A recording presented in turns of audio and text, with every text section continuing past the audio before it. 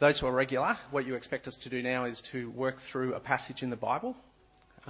If you're visiting, you may not have that expectation, but this week and next, we're looking at a topic or a theme or an idea, which means we will get to the Bible, but we'll spend more time on that topic, which means you need to listen carefully and judge what you hear, because as I try to consolidate what the Bible says on a topic, I've got more chance of making mistakes. So how about I pray as we think about... Oh, hang on. The topic we're looking at, because the outlines didn't print, the topic is the comment or the phrase people use, be true to yourself. So we're thinking about identity, be true to yourself. The sermon outline goes, what do people mean when they say that? And the second point, what does the Bible say? And the third point, where does that leave us? That's pretty easy. So how about we pray and then we'll think about it. Let's pray. Heavenly Father, we do thank you that you have given us your word in the Bible in a language that we can understand. Lord, as we think about this topic, this question, Lord, please help us to be balancing it against your word. Please speak to our hearts, we pray, and please transform and renew us, we ask, in Jesus' name. Amen. So this week and next we're thinking about kind of identity this week and gender next week. And today we're thinking about that saying which people build their life on. They make their big decisions based on the statement, be true to yourself. You put yourself in any particular context, be true to yourself.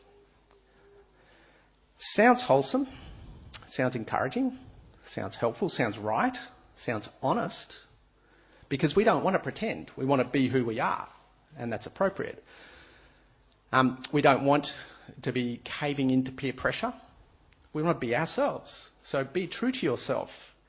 There's a good, wholesome ring to it. Be who you are. It's positive in that way. The world of Disney teaches us this message, to be true to ourselves. And so the doctrine of Disney goes something like this. Discover yourself, be true to what you discover, and then follow your heart wherever that will lead you. Disney also builds on the assumption that your feelings define you. It's how you feel that matters. You need to embrace the way that you feel. You need to act on your feelings, no matter what other people might say. And so you'll be familiar with the way Disney packages this into their movies and into their cartoons. You can replace different characters, but the general gist goes like this. The main character has been going along with their family and what their family wants, just playing their part in the family. They've been doing what their friends expect them to, doing everything that's expected of them, but at some point, things come to a head. It just doesn't feel right to keep doing that, and they realise, well, they need to be true to themselves. And so they go against what everyone expects of them. They be who they really are, and then everything just falls into place. That their whole life just opens up before them. It all makes perfect sense. Life is better for everyone around them as well. Everyone accepts them for who they are. That's in the movies, that's in the cartoons, that's the Disney doctrine. The assumption behind those movies is that it's always best to follow your heart, to be true to who you are, to be who you are and to be driven by your feelings. It's not just the kids who get taught this way of thinking. There's older people's movies too.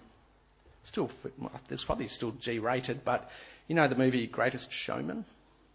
That's the kind of the adult version of the same message. Be true to yourself. One of the key songs is that song partway through. It goes something like this. I am whom I'm meant to be. This is me. Look out, because here I come. I would sing it, but...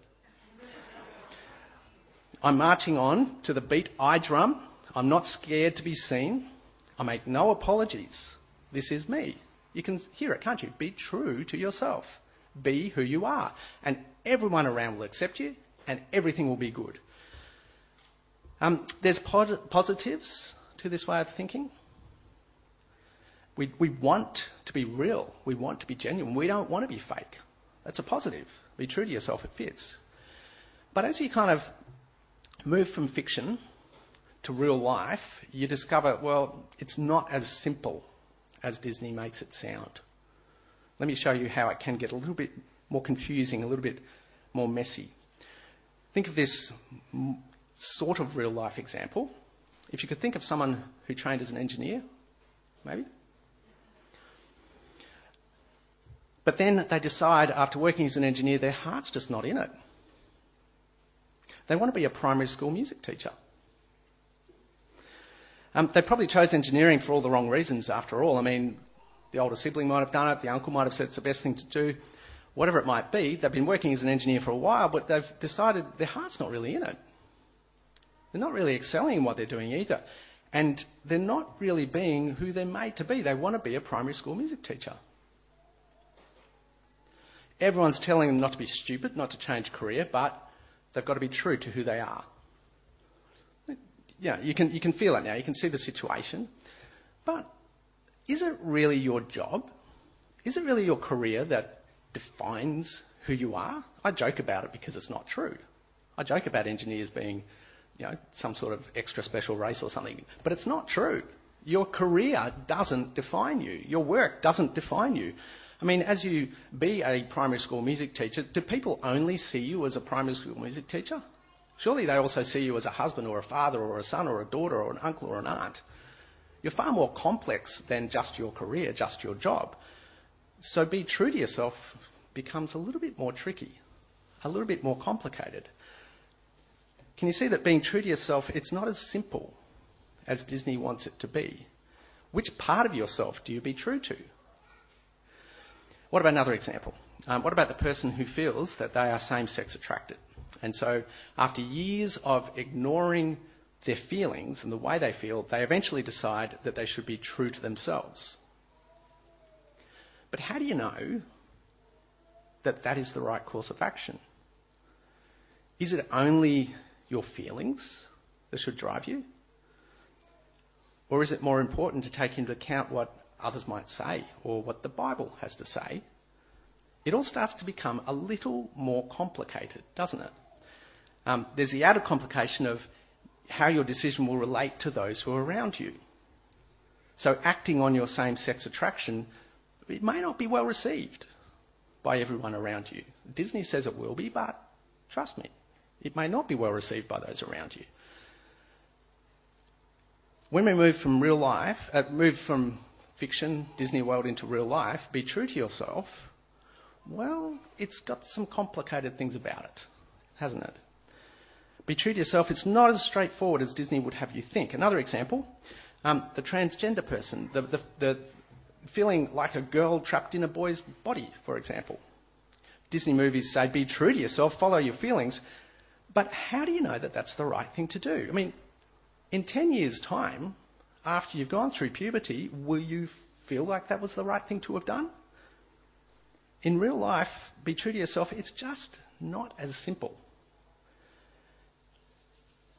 Another example, the person who finds himself in a marriage which feels like it's going stale.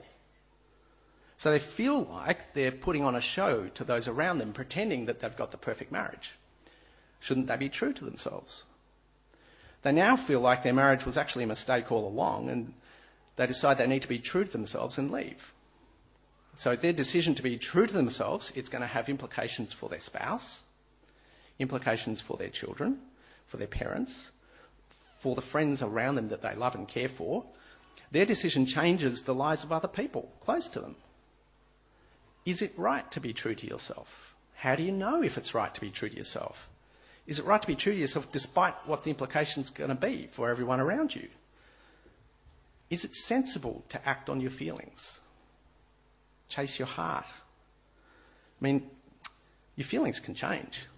Your emotional state can change. So it's not that straightforward. And then there's situations where, to be honest, people flatly do not want you to be true to yourself. If you're a professing Christian, a follower of Jesus, and vocal about it, trust me, people in the workplace, people at school, people at uni, do not want you to be true to yourself. They don't want to hear it. Tolerance somehow has a limit when it feels like someone's telling you you're wrong, doesn't it? So at that point, be true to yourself, well, it's forgotten and gets replaced with this idea of tolerance that's selective tolerance somehow. So on the surface, without scratching too deep, the statement, be true to yourself, yeah, it sounds positive, it sounds appropriate, and it does have some good about it. But as you put it to the road test of real life, you start to see there's some weaknesses to it. It just doesn't cover everything, doesn't answer everything. It makes big questions come to mind. It raises questions like, well, can you trust your feelings? It raises questions like, can you follow your feelings despite what it does to others around you? It raises questions like, how do you decide what is right, what is wrong? It raises questions like, what is right? What is wrong? So be true to yourself. All we've done, if you had a sermon outline, we've just thought about what people mean when they say be true to yourself. Second point in the sermon outline is to say, well, okay, what does the Bible have to say on this? And you could go to a lot of places in the Bible, so I'll try to keep it short and tight. First up, I reckon the main thing is the Bible puts God in the picture. So to this point, you can make your decisions without God in the picture. If you're following your feelings, if you're being true to yourself, what God thinks doesn't matter. You read the Bible, you open the Bible, you see actually what God thinks does matter. God's the one who made us.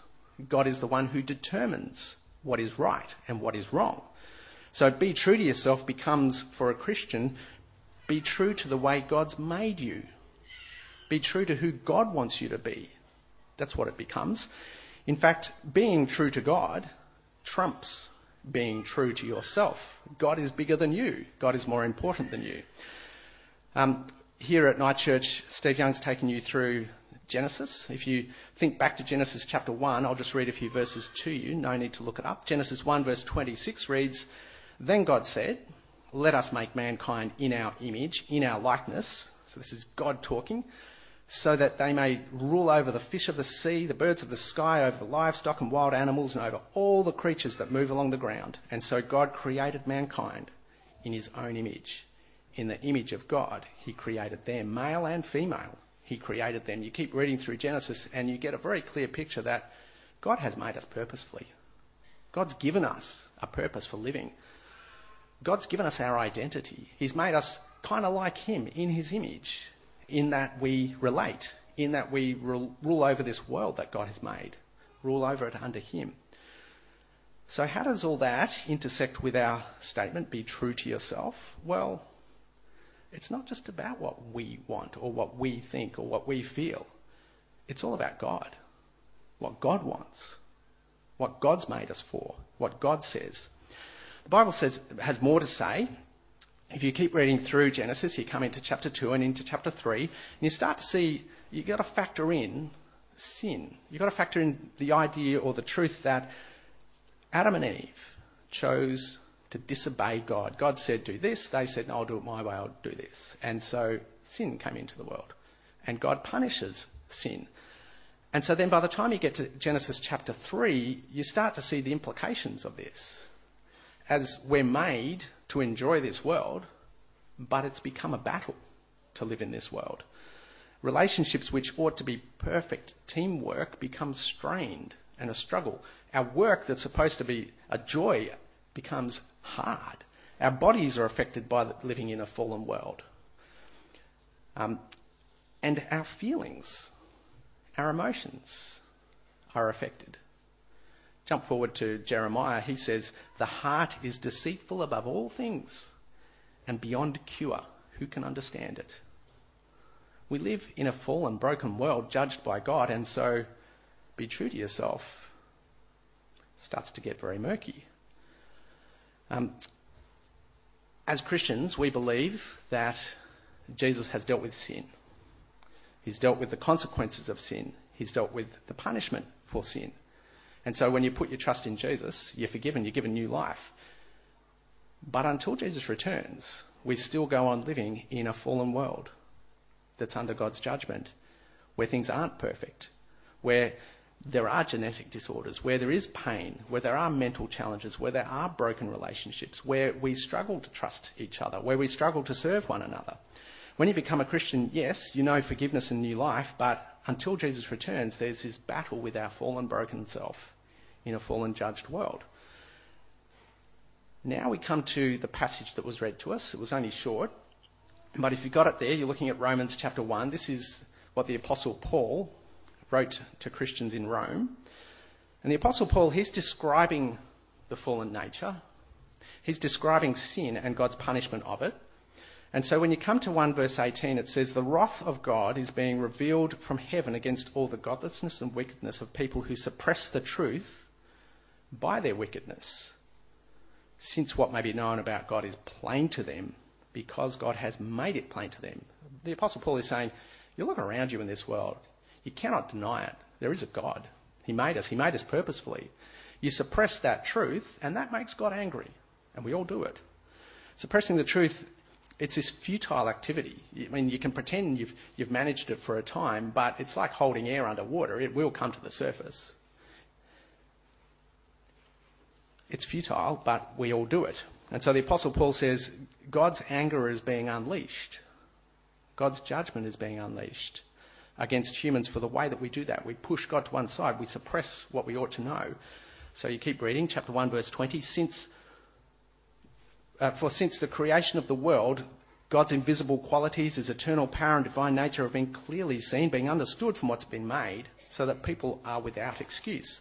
It's not a very politically correct passage, but if you take God's word seriously, here's Paul saying, you look at the world, you can see in God's deeds and God's actions that he exists.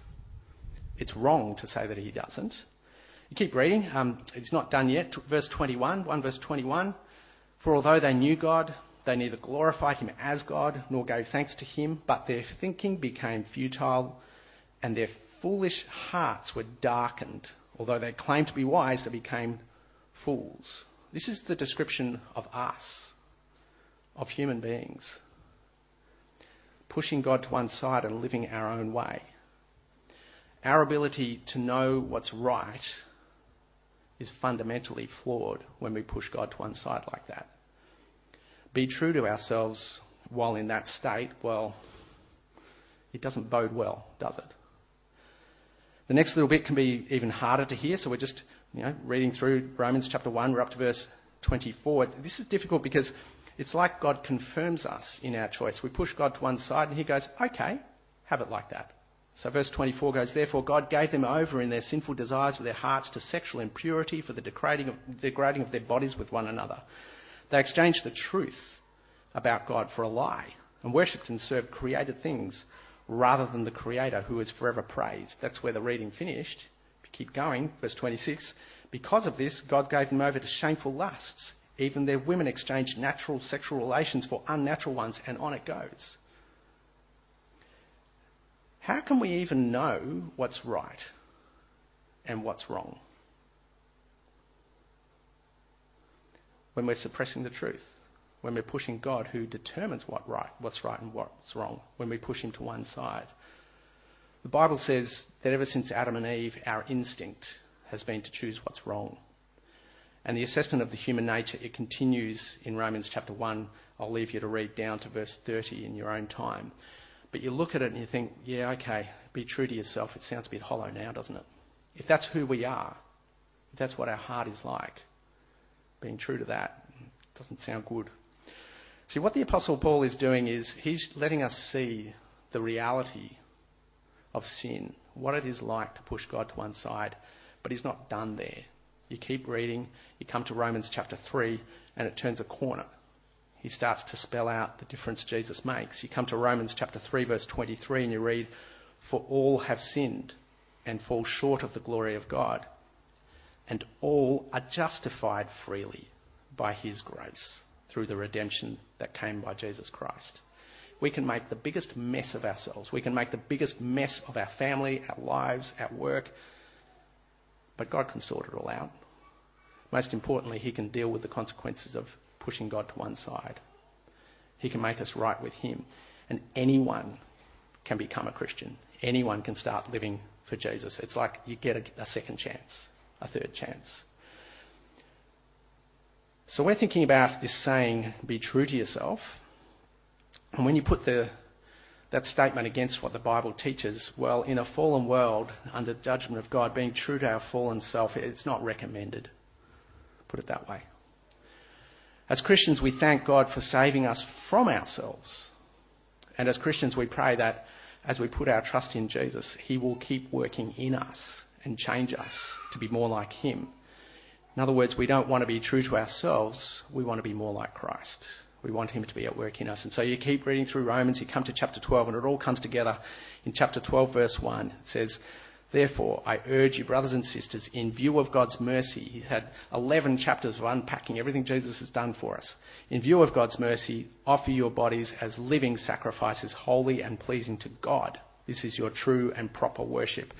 As Christians, we respond to God's mercy and God's grace in Jesus by giving our life to God. It's not about pleasing me. It's not about being true to myself. It's about being true to God, living for God. Jesus talks about denying yourself, taking up your cross. And so becoming a Christian means we follow Jesus, not our heart, not our feelings. We become a follower of Jesus. So you keep reading in Romans 12, verse 2, it says, do not conform to the pattern of this world, but be transformed by the renewing of your mind. Then you'll be able to test and approve what God's will is, his good, pleasing and perfect will. Put God first. Let him work in you. Fill your mind and your heart with God's word. Let him transform the way you think and the way that you behave. So it's not about being true to myself. It's about becoming who God wants me to be. It's about changing. Be true to yourself. It's not a saying that you can live by if you're a Christian. Be true to God is what we want to do. We want to ask God to keep working in us and changing us. And anyone can do that. Anyone can become a Christian. We're thinking about this saying, be true to yourself. What do people mean when they say be true to yourself? Well, it's a principle on which people make huge decisions, big decisions. In its simplified form, in its Disney form, it sounds good. And there is some good about it, being true to yourself. But when you put it to the test of real life, it falls short. And then you open the Bible, and the Bible says, no, be true to God.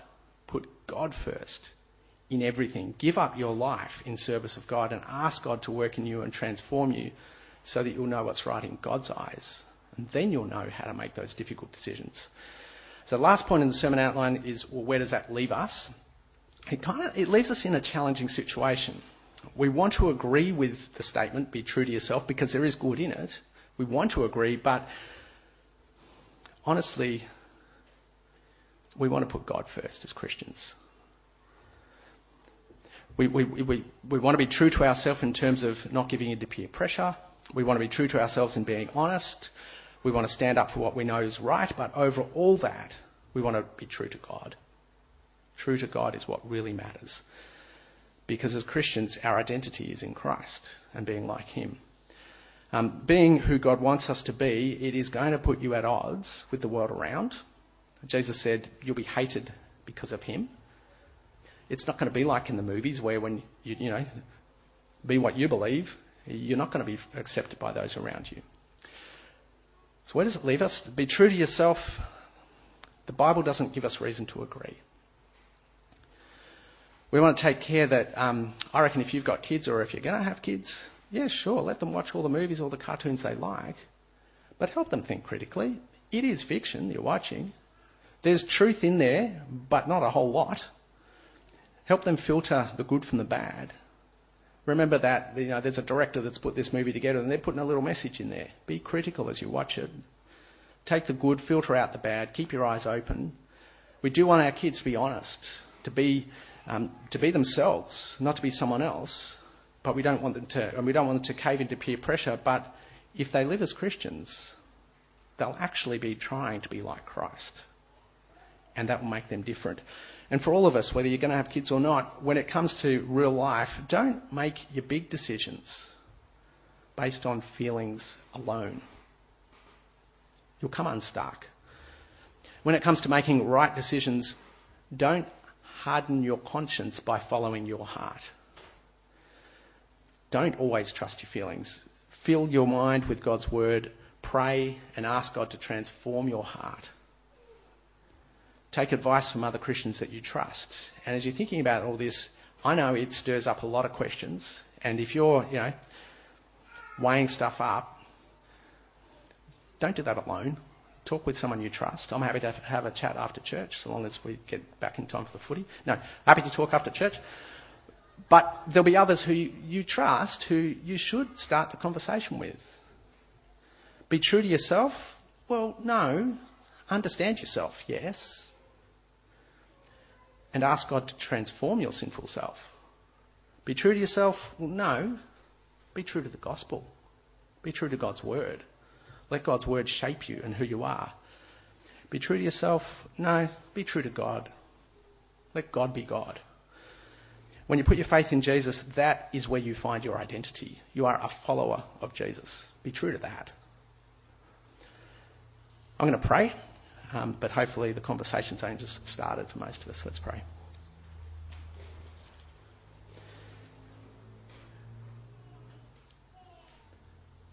Heavenly Father, we know that we are sinful. We know that the inclination of our heart is to constantly turn away from you. We know that because of that we deserve your wrath and your judgment. But Father, we also know that you sent your Son Jesus. We thank you that he lived the perfect life that we can't. We thank you that in his death he took the punishment that we deserve. And Father, we thank you that you've raised Jesus to life again as ruler over everything. Lord, please forgive us, we pray. Please transform and renew us. Please help us to live with Jesus as our Lord, our King, and our Saviour. Please help us live for you in every way. And Lord, we pray that as a church that we'd be helping each other to do just this.